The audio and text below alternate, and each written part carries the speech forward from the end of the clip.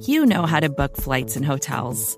All you're missing is a tool to help you plan that unbelievable travel experience. That's why you need Viator. Book guided tours, excursions, and more in one place. There are over 300,000 travel experiences to choose from, so you can find something for everyone. And Viator offers free cancellation and 24/7 customer support for worry-free travel. Download the Viator app now and use code Viator10 for 10% off your first booking in the app. Find travel experiences for you. Do more with Viator. Hey, this is Scott Galloway, author, professor, entrepreneur, and most importantly, host of the Prop G podcast. We got a special series running on right now called The Future of Work, where I answer all your questions on, surprise, the future of work. Questions including, what are we missing when we work remotely? Or how do we handle work-life balance when a major opportunity comes knocking? From the provocative to the technical, we're offering insights you won't want to miss. So tune in to The Future of Work, a Prop G Pod special sponsored by Canva. You can find it on the Prop G Pod wherever you get your podcasts.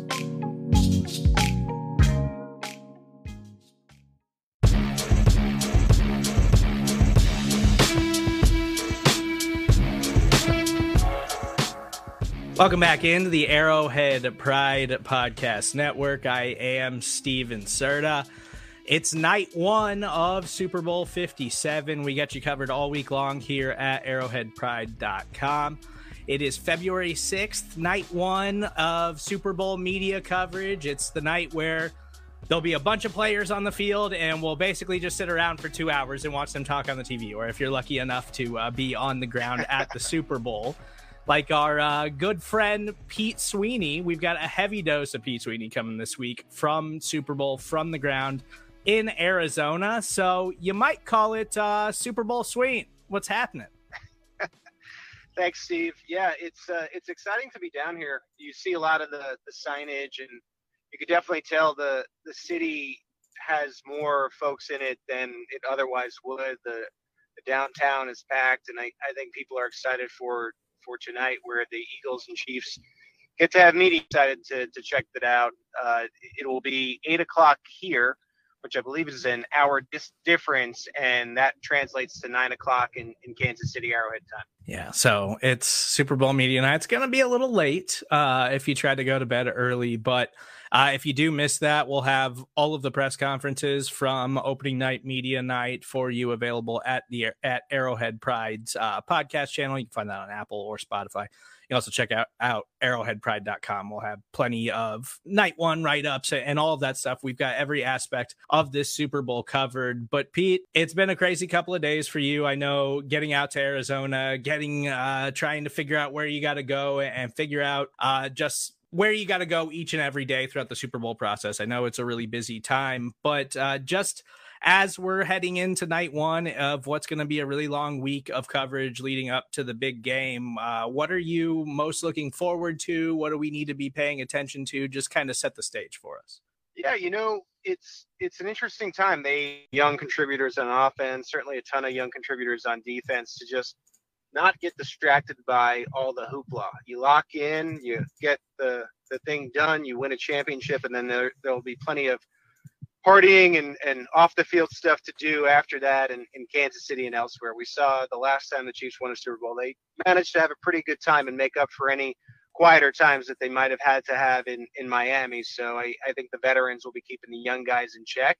And it's locked in on the Eagles. It's always a little bit strange, but I mean, it's just the nature of the NFL, where you think about the AFC all year long, and then to win the big one, it's a team you don't really study a lot. So I personally getting used to the Eagles, looking to see, this is the measuring stick in Kansas City. If you don't win the Super Bowl, you really have won nothing. And I think the Chiefs realized that this week. Yeah, and if you cut Frank Clark's press conference from last week, which he's always fantastic when he steps to the podium, you can find it on the Arrowhead Pride Podcast Network at From the Podium. He talked about how he kind of learned it's a lot more fun afterwards. You know, you're the first time you go to a Super Bowl, you're kind of sitting in your hotel room as a player, you got meetings, and you got to be 1,000 different places, and you feel like you're missing out on the whole celebration. But he said that he has to remind the young guys, like, you're not missing out on anything. It's going to be a lot more fun once we win this thing. And I think that says a lot about his veteran presence and just the leadership in that Kansas City Chiefs locker room. But we got a couple of moves, not a ton of stuff to update you on after the weekend that we haven't already updated you on at arrowheadpride.com. But this afternoon, the Chiefs did activate running back Clyde Edwards-Helaire, and they moved wide receiver Mecole Hardman to injured reserve, meaning that he is done for the year. He is not going to be available in the Super Bowl, and it might be the last time that wide receiver Mecole Hardman suits up for the Kansas City Chiefs. So, Pete, what does this say about Clyde and his availability for the Super Bowl, and just thoughts on Mecole Hardman, whether or not we're going to see him suit up as a Chief again? Yeah, I think we knew that Cole was not going to play in this game when Andy Reid talked you'd want, because the second half of the year he was completely injured. And I don't know if this is the scenario that Hardman wanted to enter the open market with, and I think that maybe opens a door for Kansas City to give him a fair deal for his worth and let him do a one-year thing and see what happens at the end of this. I wouldn't completely rule Mecole Hardman out for staying in Kansas City, but it's real right now. It might have been the last game for him in that AFC title game, and Andy Reid commended his wherewithal to play in the game. It sounded like he was really hurting, and he pushed through and was able to get 2 catches for 10 yards. I know that some fans are a little bit freaking out about the idea of Clyde Edwards-Helaire being activated, just considering the run game has been pretty good between Isaiah Pacheco and Early Downs, and then Jerick McKinnon, of course, with the December and January, the AFC Offensive Player of the Month for those 2 months with the 2 games in January. And I think it's more of a precaution than anything else. I don't know if it even necessarily means Clyde will be active. I know that Ronald Jones has had a touch here and there, but hey, if something were to happen to one of these running backs during practice or something like a freak accident or whatever, as can occasionally happen. We saw that with Travis Kelce's back right before the AFC Championship. You have another running back available. Clyde's 21-day window was ending, and so the Chiefs had no use for Hardman being on the roster because he wasn't going to be ready to play against the Eagles. So they bring in Clyde. Again, I don't know how much they'll use him, if at all. I mean, I don't know if he'll even be active, but better to have players that can play than players that can't play. And I think that's what this move was here on Monday afternoon. Yeah, I think it feels pretty safe to say, just on the way the Chiefs have managed injuries and things like that this season, like I would have to imagine Clyde's not all of a sudden going to have a huge role in the offense in the Super Bowl. Maybe he gets the one Ronald Jones carry a game.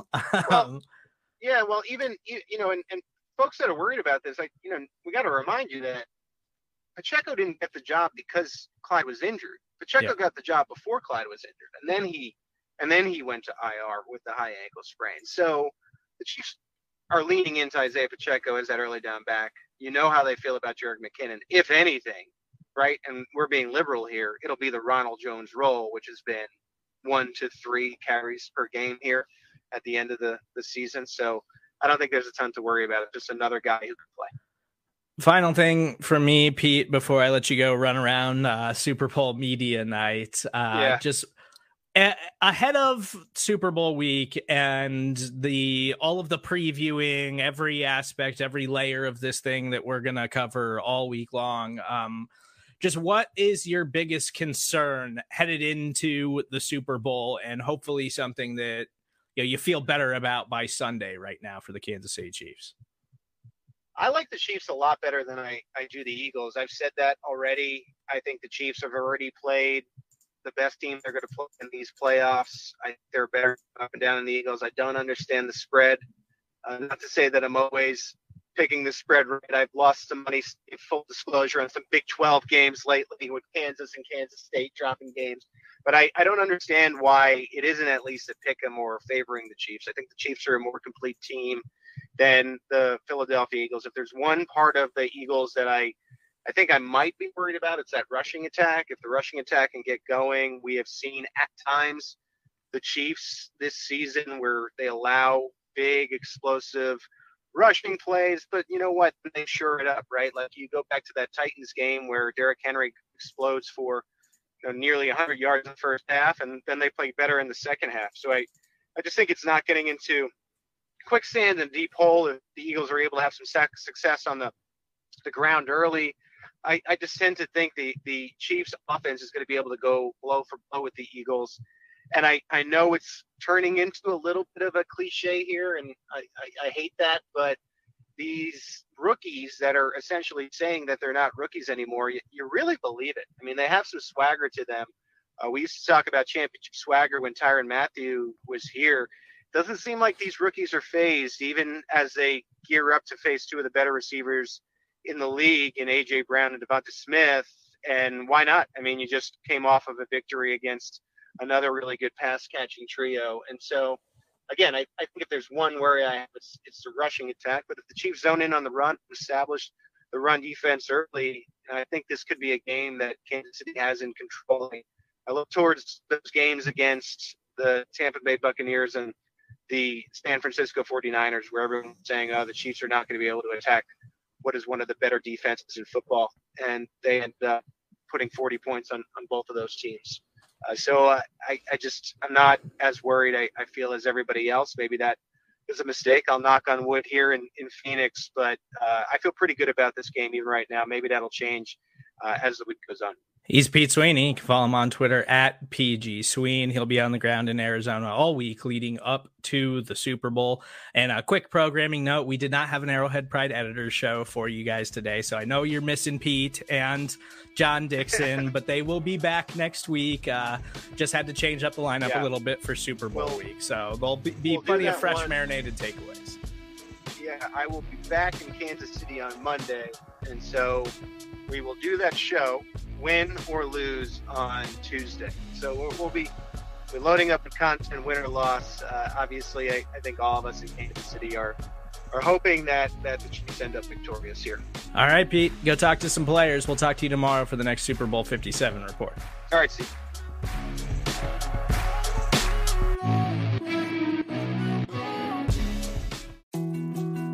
More to-dos, less time, and an infinite number of tools to keep track of.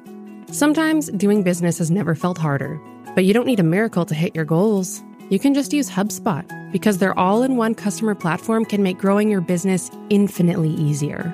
Imagine this: high-quality leads, fast closing deals, wildly happy customers, and more benchmark-breaking quarters. It's not a miracle, it's HubSpot. Visit HubSpot.com to get started today.